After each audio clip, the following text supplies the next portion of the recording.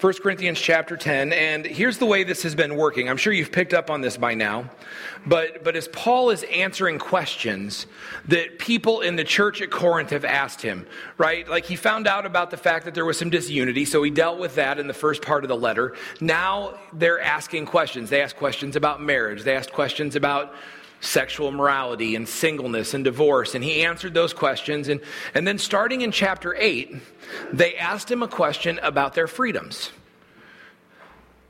their liberty.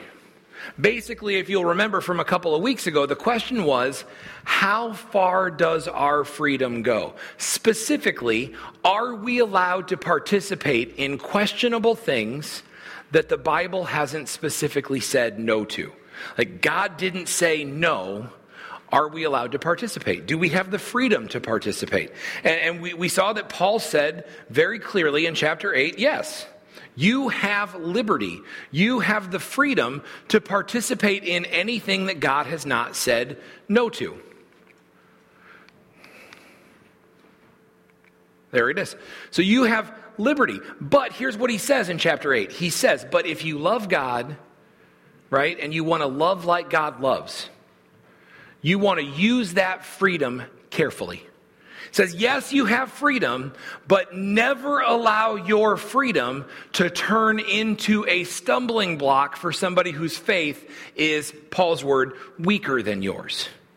Right? So we talked about this in terms of something like drinking alcohol or watching TV, watching movies.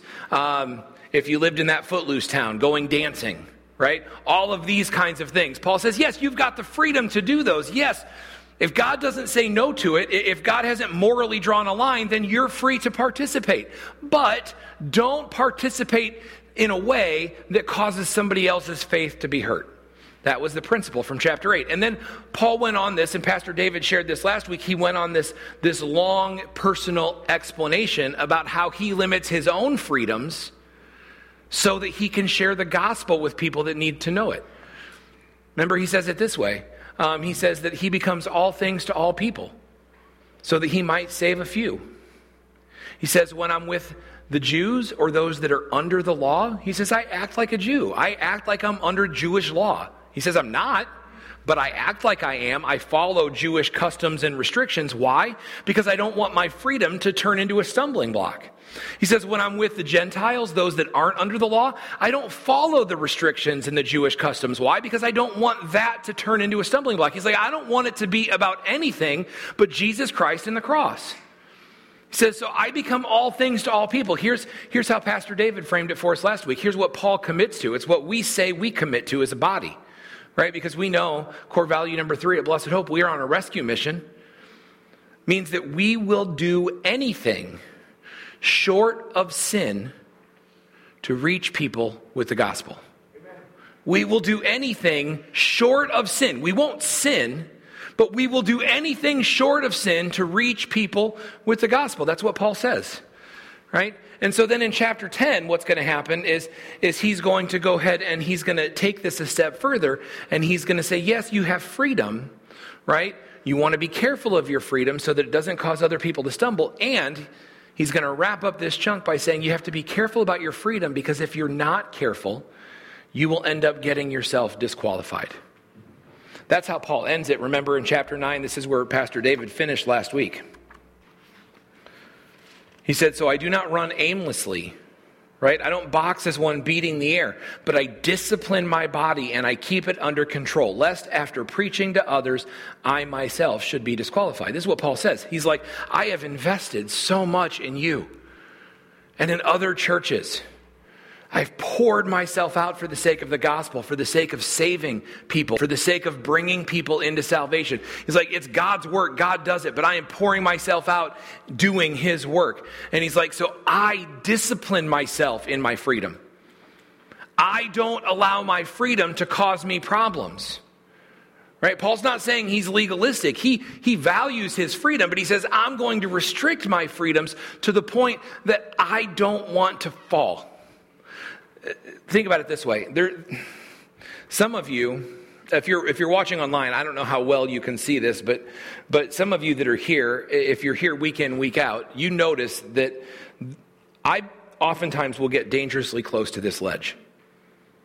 Sometimes I look down and I find that my feet are hanging off of it to a degree. And then I take a step back.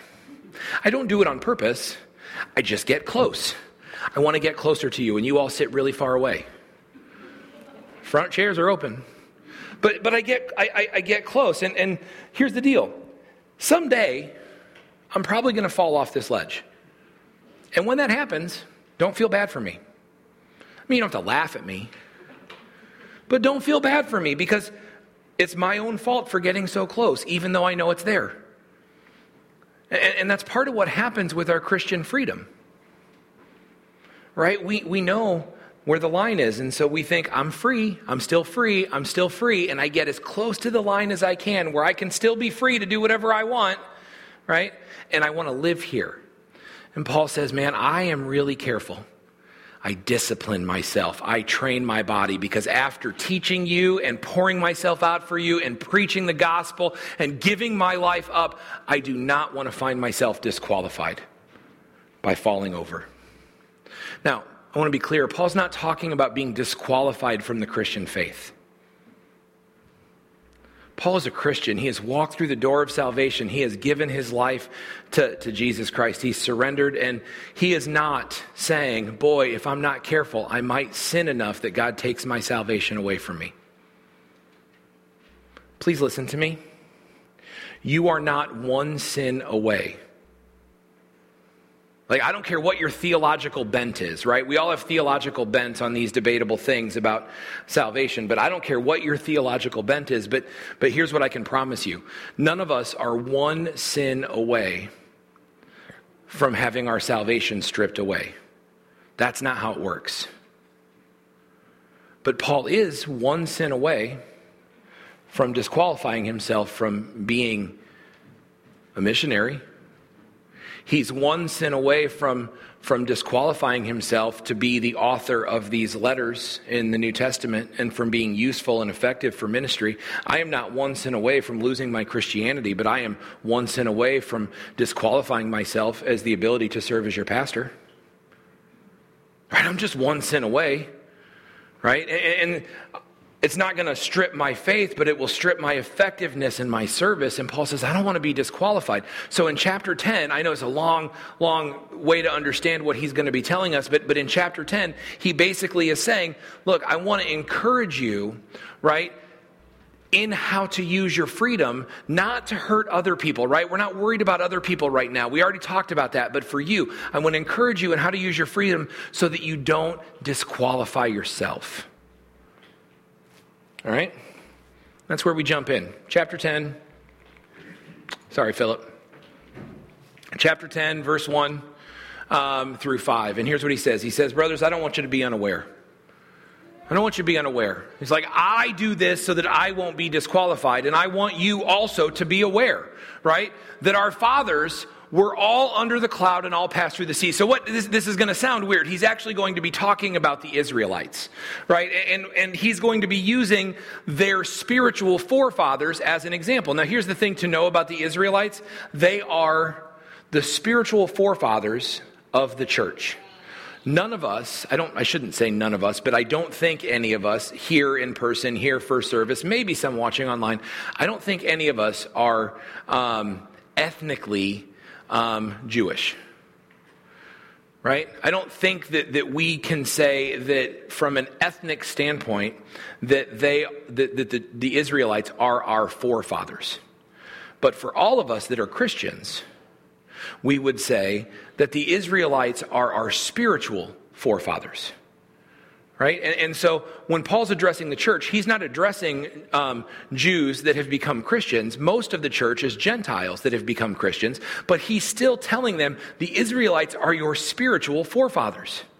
Right? Because it is through them, right, through the Old Testament that God came and made himself known in the world and made promises and covenant promises. And it's through the nation of Israel that God brought Jesus Christ to be the fulfillment of the sacrifice so that all of us can now be part of the same spiritual family.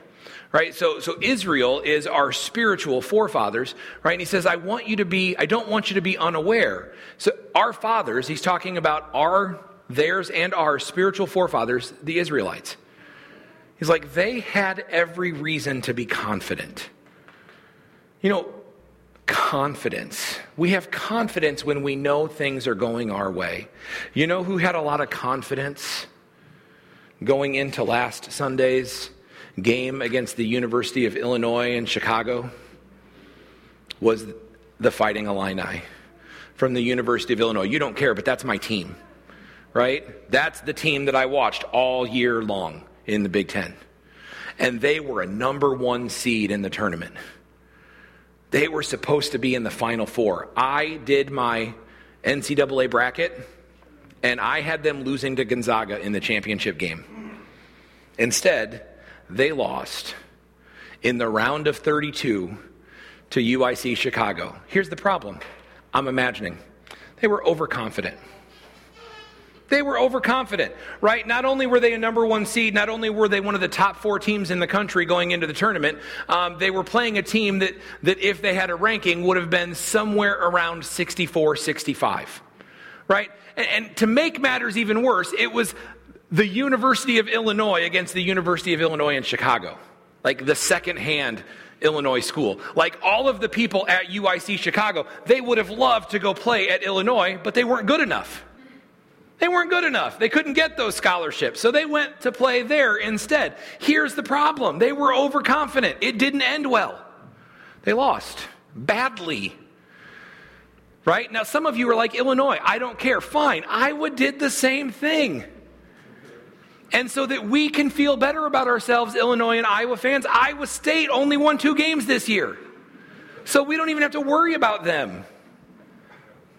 But overconfidence is a problem, and Israel was overconfident. This is what Paul says. He's like, they had freedom. They knew God. They got right up to the edge, and they wanted to live there and thought they'd be okay. But they weren't. He says, I don't want you to be unaware. Man, our fathers, our spiritual forefathers, they were all under the cloud and they were all baptized through the sea, and all were baptized into Moses in the cloud and in the sea, and all ate the same spiritual food and all drank the same spiritual drink, for they drank from the spiritual rock that followed them, and the rock was Christ. Nevertheless, with most of them, God was not pleased, and they were overthrown in the wilderness. Now, there's a lot of words there. Let me tell you what they mean. When he says they were all under the same cloud and they all passed through the sea, what Paul's talking about is this moment where the Israelites left Egypt, right? And so they had seen God speaking through Moses, demanding with Pharaoh to let my people go. And when Pharaoh didn't comply, they saw God through Moses usher in 10 plagues. The final of which was so bad, the death of the firstborn child, that Pharaoh was compelled to release Israel. And Israel left Egypt. And then Israel found themselves at a place where they were surrounded, right? There was the Red Sea in front of them, and the Egyptian army had decided that they changed their mind and was chasing them. And God, through Moses, parted the Red Sea so that Israel could walk through on dry land, and closed it behind them, destroying the armies of Egypt. And then to show them where to go, God's glory, the manifest presence of God himself, led them in a pillar of smoke by day and a pillar of fire by night, so they could follow. And they were in the middle of the desert where there was no food, and God provided spiritual food. He basically made it rain food every day. Manna from heaven fell, and they gathered it and they prepared it and they ate. And they were in the desert and there was nothing to drink, right? So God said, hey, I'm with you. I've got you. I will take care of you. Moses, talk to that rock. And Moses talked to that rock, and the rock poured out water that they could all drink, right? They had every reason to be confident, right, in their position with God. They had seen him work over and over again. They now had physical freedom from Egypt. But they blew it. This is what Paul's saying here. He's like, look, they all had this. They all passed through the sea. They all ate the food. They all drank the water. They all saw the cloud and the pillar of fire, and they all followed it. God was with them, and they knew it. But yet, they acted in such a way that God was not pleased. What happened? Well, these things took place as examples for us so that we might not desire evil as they did. What happened is they desired evil. Even though God gave them freedom, instead of using that freedom to worship and serve God better, they used that freedom to pursue evil. And so Paul's saying, look, use these guys as an example. They were overconfident in their freedom. They were confident in their position. And because of that, they did evil. He's saying you can't do evil and expect to be okay. And when he says that God was not pleased with them and he took care of them in the desert, this is the people. 40 years they wandered in the desert. If you don't know the story of Israel as they were slaves in Egypt and as God brought them out, and then how God established them as a nation through covenant and through prophets, I would encourage you, go back. Last fall we did a series called Long Story Short, and go back and listen to some of those that have to deal with these signposts in the Old Testament, and maybe that will help you understand this a little bit better. But God brought them out, and he took them to the edge of the promised land, and in their freedom, they decided to do evil instead. So instead of going and possessing the land that God promised them, they were made to wander for 40 years in the wilderness because of their disobedience, because they chose evil instead of choosing God. And the generation that should have conquered the land, the generation of adults, right? There were children, yes, but the generation of adults that should have gone in to conquer the land God promised, what happened is over the next 40 years where God caused them to wander, that generation died. Over the course of 40 years, they died to the point where there were only 3 of them left.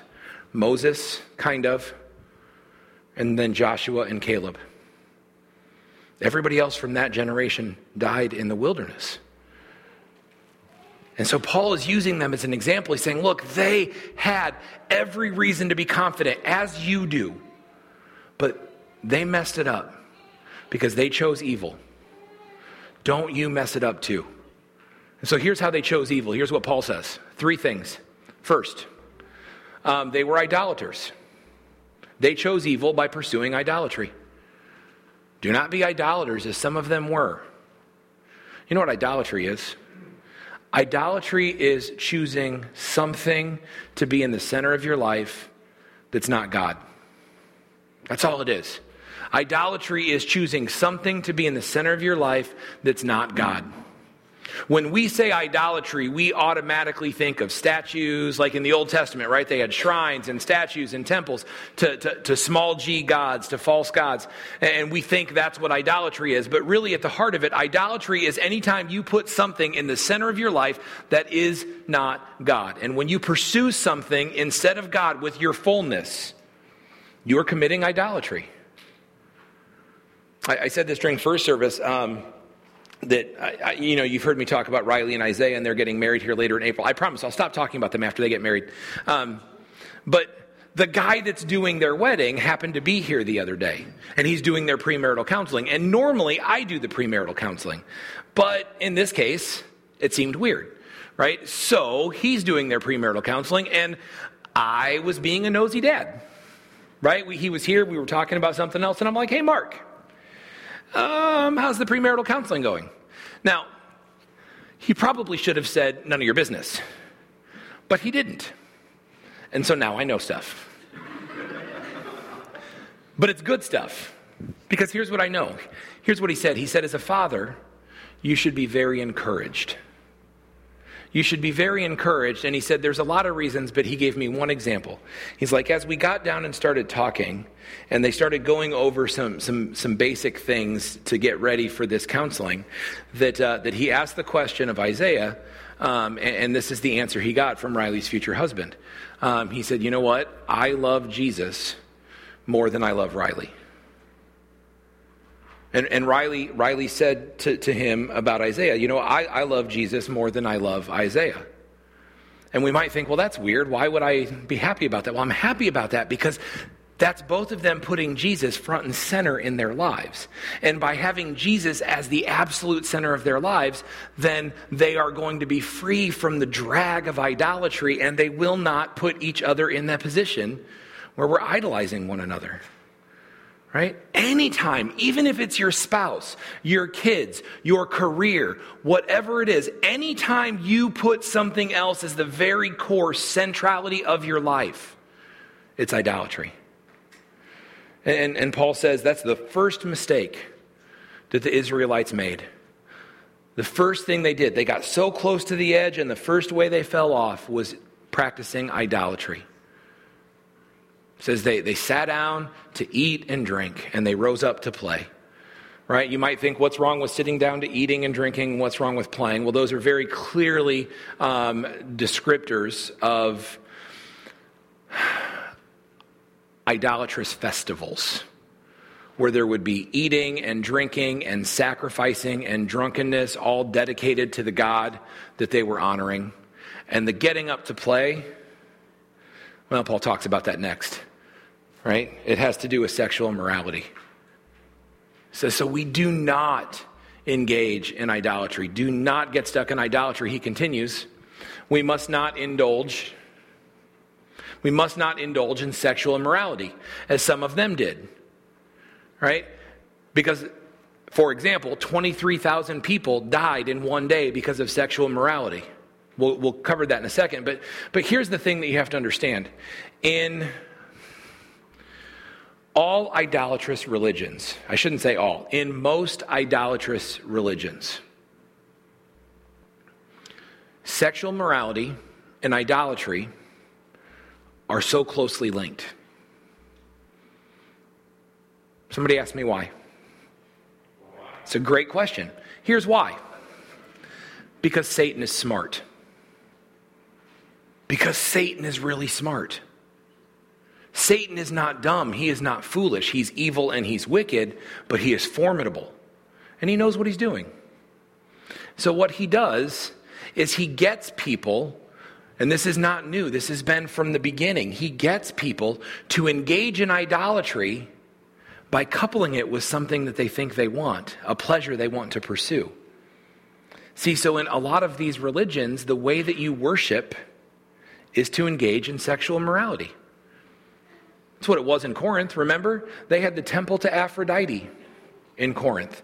And at the temple to Aphrodite in Corinth, it employed at any given time no less than 1,000 temple prostitutes. So you wanted to worship the goddess Aphrodite, guess how you did it? Making a sacrifice and engaging in temple prostitution.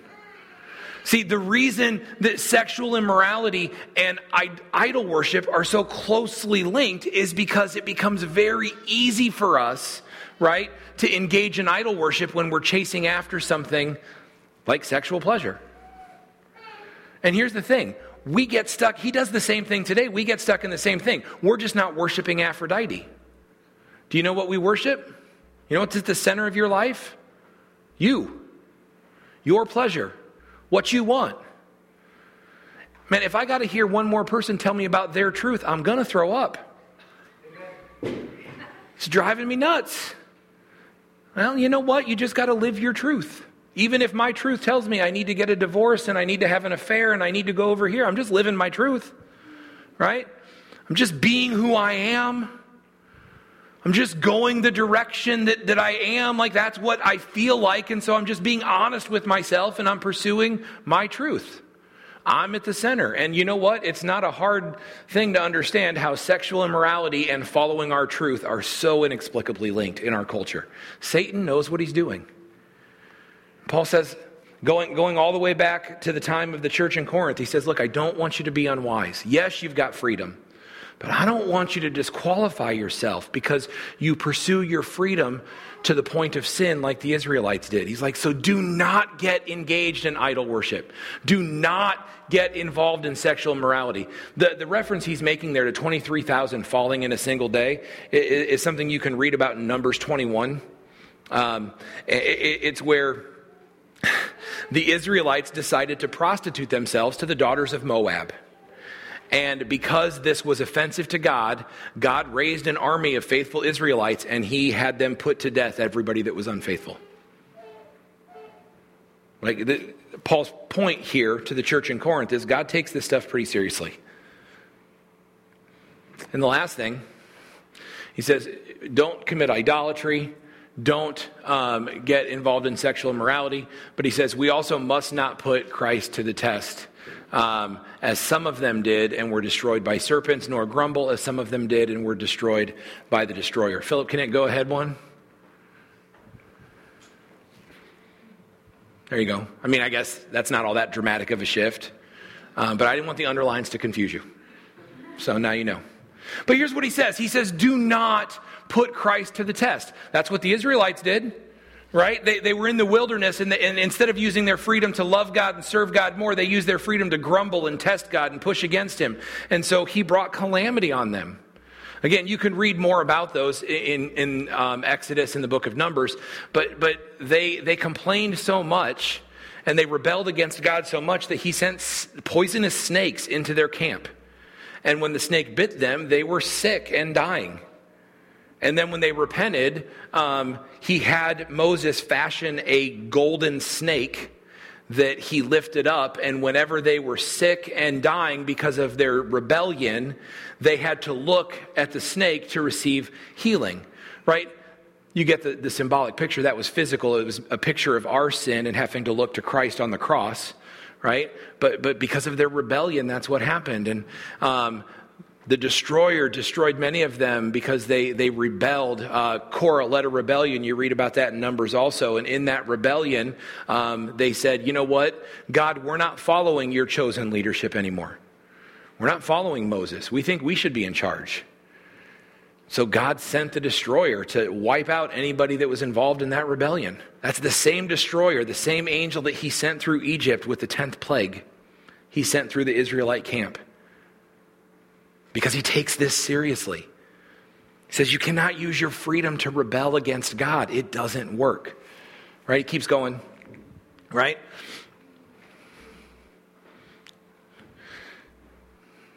He says, now these things in verse 11, these things happened to them as an example, but they were written down for us. Right? They're written down for our instruction, on whom the end of the age has come, right? We live in the end of the age, right? We don't know when it's coming, but the church age is the last age before the return of Christ. From the moment he ascended to heaven till the moment he comes back again, we're in the church age. This is now, right? Some of us think, man, he's coming back quickly. Maybe, I hope, right? But people have been thinking he's coming back soon for a long, long time. Right? He's coming back in his good timing. But until then, we are living in this end of the age. And he says, it's for our instruction. Right? Therefore, if anyone thinks he stands, let him be really careful that he doesn't fall. Right? Learn from the Israelites who had every reason to proudly think they were going to stand. In their freedom, they thought they were good. They left Egypt, they left slavery behind, they were on their way, and they, instead of following God, they got stuck in idolatry, sexual immorality, and they grumbled and they complained and they tested God and they were brought low. Paul says, don't let that happen to you. Right? And then basically he says, and no excuses. Right? Starting in verse 13, he says, no temptation has overtaken you that's not common to man. You're not unique. The struggles you have, they're not special. Other people have them too. That should be an encouragement to you, right? The fact that you have temptations that feel strong and you feel like maybe you're the only one that can understand them and you're the only one that's ever had to deal with that pressure. No. It says there's no temptation that's overtaken you that's not common to man. And he says this, God is faithful. right? And he will not let you be tempted beyond your ability. But with the temptation, he'll also give you a way to escape so that you can endure it. You know what? This is a fancy way of saying this. You don't have to sin. Right? You've got no excuse. You're like, oh, but I fell into idolatry. I fell into sexual immorality. I fell into these things and I'm only human. What am I supposed to do? Paul says, no. And there's no temptation that you're dealing with that's so profound that nobody else understands it. And furthermore, God is faithful and he will always provide you a way of escape. He's not going to let you languish on your own. He's going to step in and he's going to help you. And so, no, you do not have to sin. And so this is this weird dichotomy that we have. Listen, when you sin, God still loves you. When you sin, God is still faithful to you. When you sin, you are not forsaken. You're not abandoned. We just sang it in that song, right? When you sin, God still pours mercy and grace and love out on you. He still lavishes such love on you that you are called a child of God. But when you sin, it ought to break your heart. Why? It ought to break your heart because your sin hurts God. How can your sin hurt God? Well, your sin, all of it, the one you do later today because you got so close to the edge that you couldn't step back. All of it. Yes, it's forgiven, but think how it's forgiven. It's forgiven because it was put on Jesus Christ as he hung on the cross. The weight of every single sin was put on Christ. You are forgiven and free, but your sin ought to devastate you because it hurts God. And it ought to devastate you because it hurts your relationship with God. Because when you have sin in your life that you're not repenting from, when you have sin in your life that you wantonly participate in, that drives a wedge between you and God. Sin ought to break your heart. Yes, revel in your freedom and your forgiveness. But don't be flippant in your sin because it costs. He says you don't have to. God will give you a way out. And you know this interesting thing about God giving you a way out? Sometimes common sense rules there. Common sense rules. This is the example I used in the first service, which is a little weird, but David said strip club last week, and so I felt challenged to say strip club in the sermon this week. So here's my example. Right? God has promised to give me a way out, but that does not mean I should set up camp right at the line, right? That I should put it to the test, right? It doesn't mean that I walk through the door of the strip club and I'm like, you know what? I'm fine as long as I don't turn around and look at the stage, right? Like, come on, right? Like I'm not to test God in this way. I'm supposed to avoid the things that get close to sin. That's basically what Paul's saying here. He's like, look, the Israelites had every right to feel confident, and they did, but they took it too far. And in their freedom and their confidence, they screwed it all up. Don't make the same mistake. And when you're tempted, God will give you a way out, but don't get so close. And then he continues. He's like, so therefore, here's what you do. Flee from idolatry. Get away from it. He said, I'm speaking to you as sensible people. You've got the Holy Spirit in you. Judge for yourselves what I say. Just stay away from idolatry. Don't invite it in. Don't get close to it. Don't hang out with it. Right? Stay away from it. James says it this way. He says temptation actually comes from your own desires. Right? So if I'm supposed to flee from these things, part of it is I have to get my desires in check. Temptation comes from my own sinful desires. When I desire something that's not good. Well, guess what happens when I desire something that's not good? Satan then, because he's good at what he does, which is leading you astray, will parade that thing in front of you. Back and forth. Trying to get you to engage. And here's what happens. You take a step closer. And you take a step closer, and the next thing you know, you've engaged in sin. And that desire gives birth to sinful actions. And when sin is allowed to grow, it gives birth to death. Listen, sin always seems fun. It always seems like a good idea until you commit it. And it never does for you what you hope it will do. It just brings death.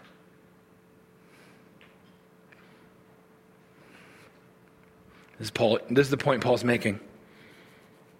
It's like, you've got to be better than this. He goes on to say that idolatry makes no sense. Right? That idolatry makes no sense because you can't be committed and connected to Christ and committed and connected to an idol at the same time. It says the cup of blessing that we bless, is it not participation in the blood of Christ? The bread that we break, is it not participation in the body of Christ?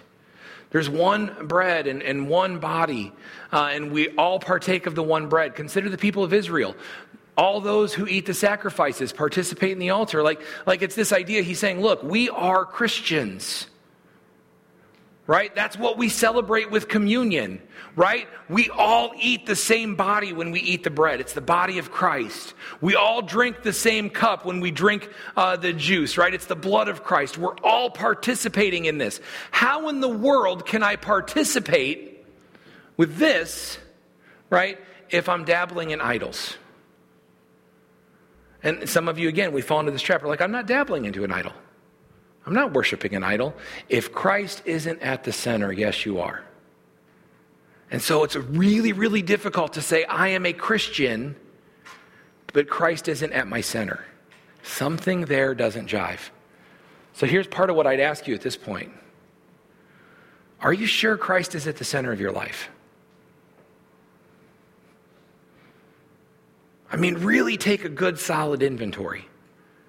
Is following Jesus more important to you than anything else? If it is, then Christ is at the center of your life. But if something else is more important than following Jesus, then something else is in the wrong place. It says, but following idols doesn't make sense because you're part of Christ. You can't be part of Christ and part of something else. He says, what do I imply then? Right? That food offered to idols is anything? Or that an idol is anything? No. Right? An idol isn't God, but here's what it is. What pagans sacrifice, when they do a sacrifice to an idol, do you know what that's to? That's to a demon. Idol worship is demon worship. It's like, I don't want you to be a participant with demons. I don't want you to hang out with demons. I don't want you to worship demons. I don't want you to make sacrifices to demons. You can't drink the cup of the Lord and the cup of demons. Right? You can't partake of the table of the Lord and the table of demons. Right? In doing that, we're going to provoke the Lord to anger. We're going to make him jealous. That's not appropriate. That's not okay. He won't tolerate it.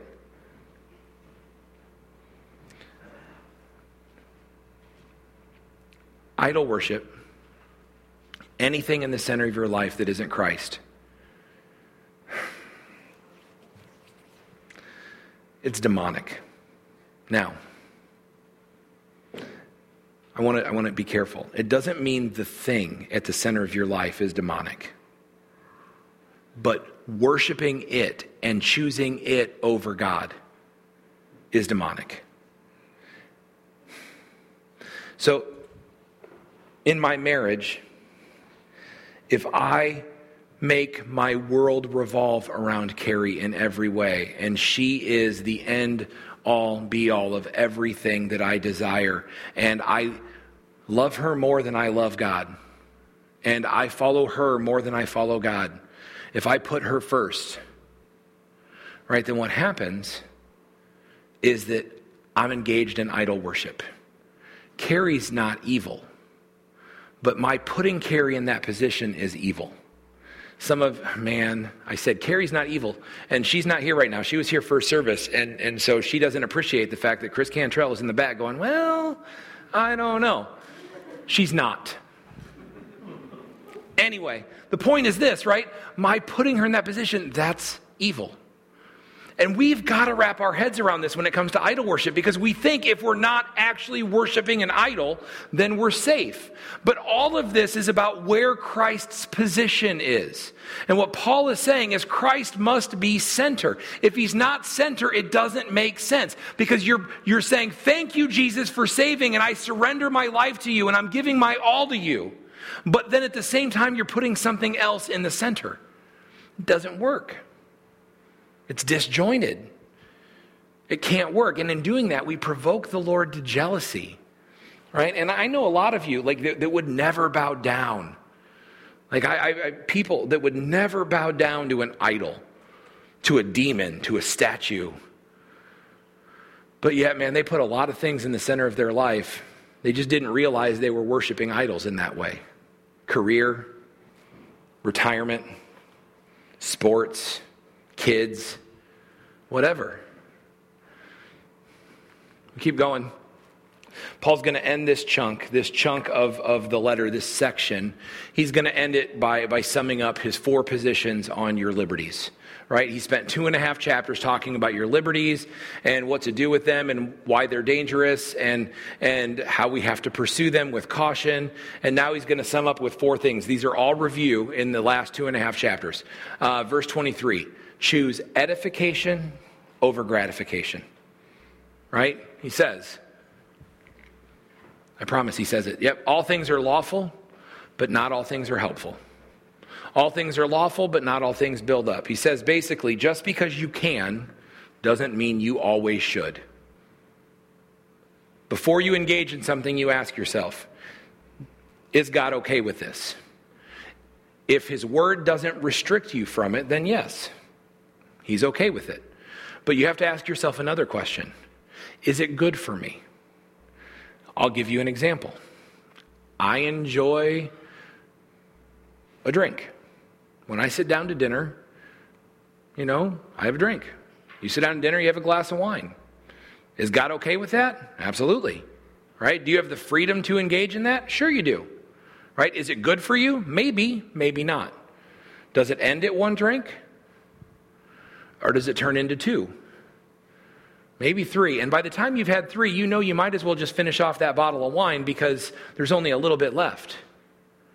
If that's what happens, then just because you have the ability doesn't mean it's good for you, doesn't mean it's edifying for you. And you should probably avoid it. Okay? Second principle, choose others over yourself. Reviews what he said in chapter 8, right? Choose others over yourself, right? He says, let no one seek his own good, but the good of his neighbors. If me engaging in my freedom is going to cause you to stumble and sin, then it is not worth it. It's not worth it to me. 3, liberty over legalism. So some of you might think, well, then I'm just going to avoid everything questionable. Right? I'm going to avoid everything questionable. That way, we're never going to have a problem. But Paul says that's not the right way to think about it either. Don't be legalistic. He says you have liberty. Use your liberty. Just use it wisely. Here's what he says. He says, eat whatever's sold in the meat market without raising any questions on the ground of conscience, right? For the earth is the Lord's and the fullness thereof. And if one of the unbelievers invites you to dinner and you're disposed to go, then just go. Eat what they put in front of you. Don't ask about it. Don't question whether it was sacrificed to idols. Just eat it. Right? And there's no conscience issue there. You go right ahead. No problem. Okay, so you want to go to the market and you're looking to buy the best cut of meat, right? Because you want something delicious to eat. You don't have to worry about whether it was sacrificed to an idol or anything else. He said you didn't participate in the sacrifice. You didn't sin by participating in that. So just eat what you want. It's no big deal. Everything is God's anyway. Just pick what you want, eat what you want. You have freedom. You have liberty over legalism. But then he says this way, always condescend before you condemn. Let me explain. He says if someone says to you, right, he says if a buddy invites you over and says, hey, here, I made you a steak. Eat the steak. You don't have to ask whether or not it's sacrificed to idols. Just eat it. It's fine. Said, but if the person that's with you, if there's another guest that says, whoa, time out, that was sacrificed to an idol, then instead of giving them a lecture about my freedom and telling them that it's fine, right, and being a stumbling block to them, just condescend. Say, okay, you're right, I'll stay away from it. Right? Now, later I can have a conversation with them, but in the moment, I don't make my freedom the issue. He says that if somebody says to you, that's been offered in sacrifice, then don't eat it. For the sake of the one who told you, and for the sake of their conscience. right? He says, my conscience is fine no matter what I do. Because if I partake with thankfulness, then I'm not denounced because of what somebody else thinks, what I gave thanks for, right? But don't let it be a stumbling block to somebody else. These are summative statements, right? Edification over gratification. Put others over yourself. You've got liberty over legalism. If you're trusting in legalism, you're trusting in the wrong thing. And condescension over condemnation. Okay? And then he ends with this. He's like, so I don't really care if you eat or don't eat it. I don't care if you drink or don't drink. Here's what he says. Whether you eat or drink, whatever you do, here's the key. Just do it all to the glory of God. And if you're doing it all to the glory of God, then you're going to be okay. That's it. Be careful in giving glory to God. Give no offense to Jews or to Greeks or to the church of God, just as I try to please everyone in everything I do, not seeking my own advantage, but that that they may be saved. So here's the same thing he said before, right? Like just don't be offensive to people. Do whatever you can to save some. That's the goal. And then he says this that some people think is a little arrogant. But I think it's a great place for us to stop here, and it's a good thing for us to consider, because I really hope we could say the same thing. He says, you know what, if it gets confusing, here's what you do. Just act like me. Phone's ringing. Does anybody else hear that? Okay, good. He says, follow me as I follow God. That's all he says. He's like, look, if this gets confusing to you, right, if all of this talk about your liberties and your freedoms and everything else, if it's all confusing, then follow these simple policies. Do everything for the glory of God, right, and just follow me.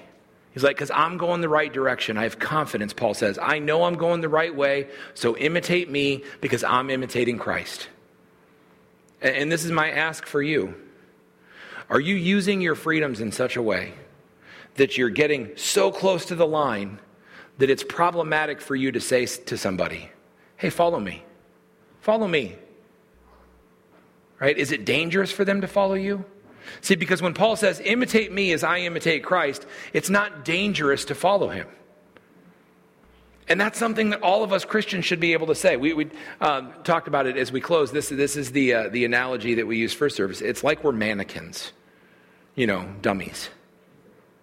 The job of a dummy outside of a store, right? You put it in the window, and the owner of the store dresses up the dummy in a way to be attractive, to get people to stop where they're going and to turn and go into the store and buy whatever it is that they're selling. To follow that, whatever the fashion is, right? Well, God wants to take us, and he wants to dress us in the righteousness of Christ, and then he wants us to tell people to follow. Like Paul's doing. Paul is dressed up in the righteousness of Christ, and he's saying to people, follow me. Follow me. I'm following Christ. I've got his righteousness. Follow me and we'll be okay. We need to be able to do the same thing. So that's my encouragement to you as we close this chunk of the letter, is that you use your freedoms in such a way that you become somebody to follow towards Jesus. Do not use your freedoms in such a way that you become disqualified or that you become a stumbling block. Let me pray for us. Heavenly Father, God, you're good and gracious and kind, and we love you. We thank you for your word with so much wisdom. We thank you for a full morning of worship as we've sung praises to you, as we've prayed for one another, as we've participated in the giving and offering of the church. God, we thank you that we have been able to see children being committed to you and their parents choose to dedicate them to the Lord. We thank you for your word and the ability to open it up and to share from it. And God, ultimately, we thank you that we can do all of this because of the sacrifice of your Son, Jesus Christ. God, we love you. We thank you that you have loved us with such a faithful, passionate, grace-filled love. We thank you for mercy. We thank you for the cross. God, we ask you to lead us from this place in our Christian freedom and in wisdom, so that we can walk in our freedom well enough that we can encourage people to be imitators of us as we are imitators of Christ. God, we love you and praise you. Amen.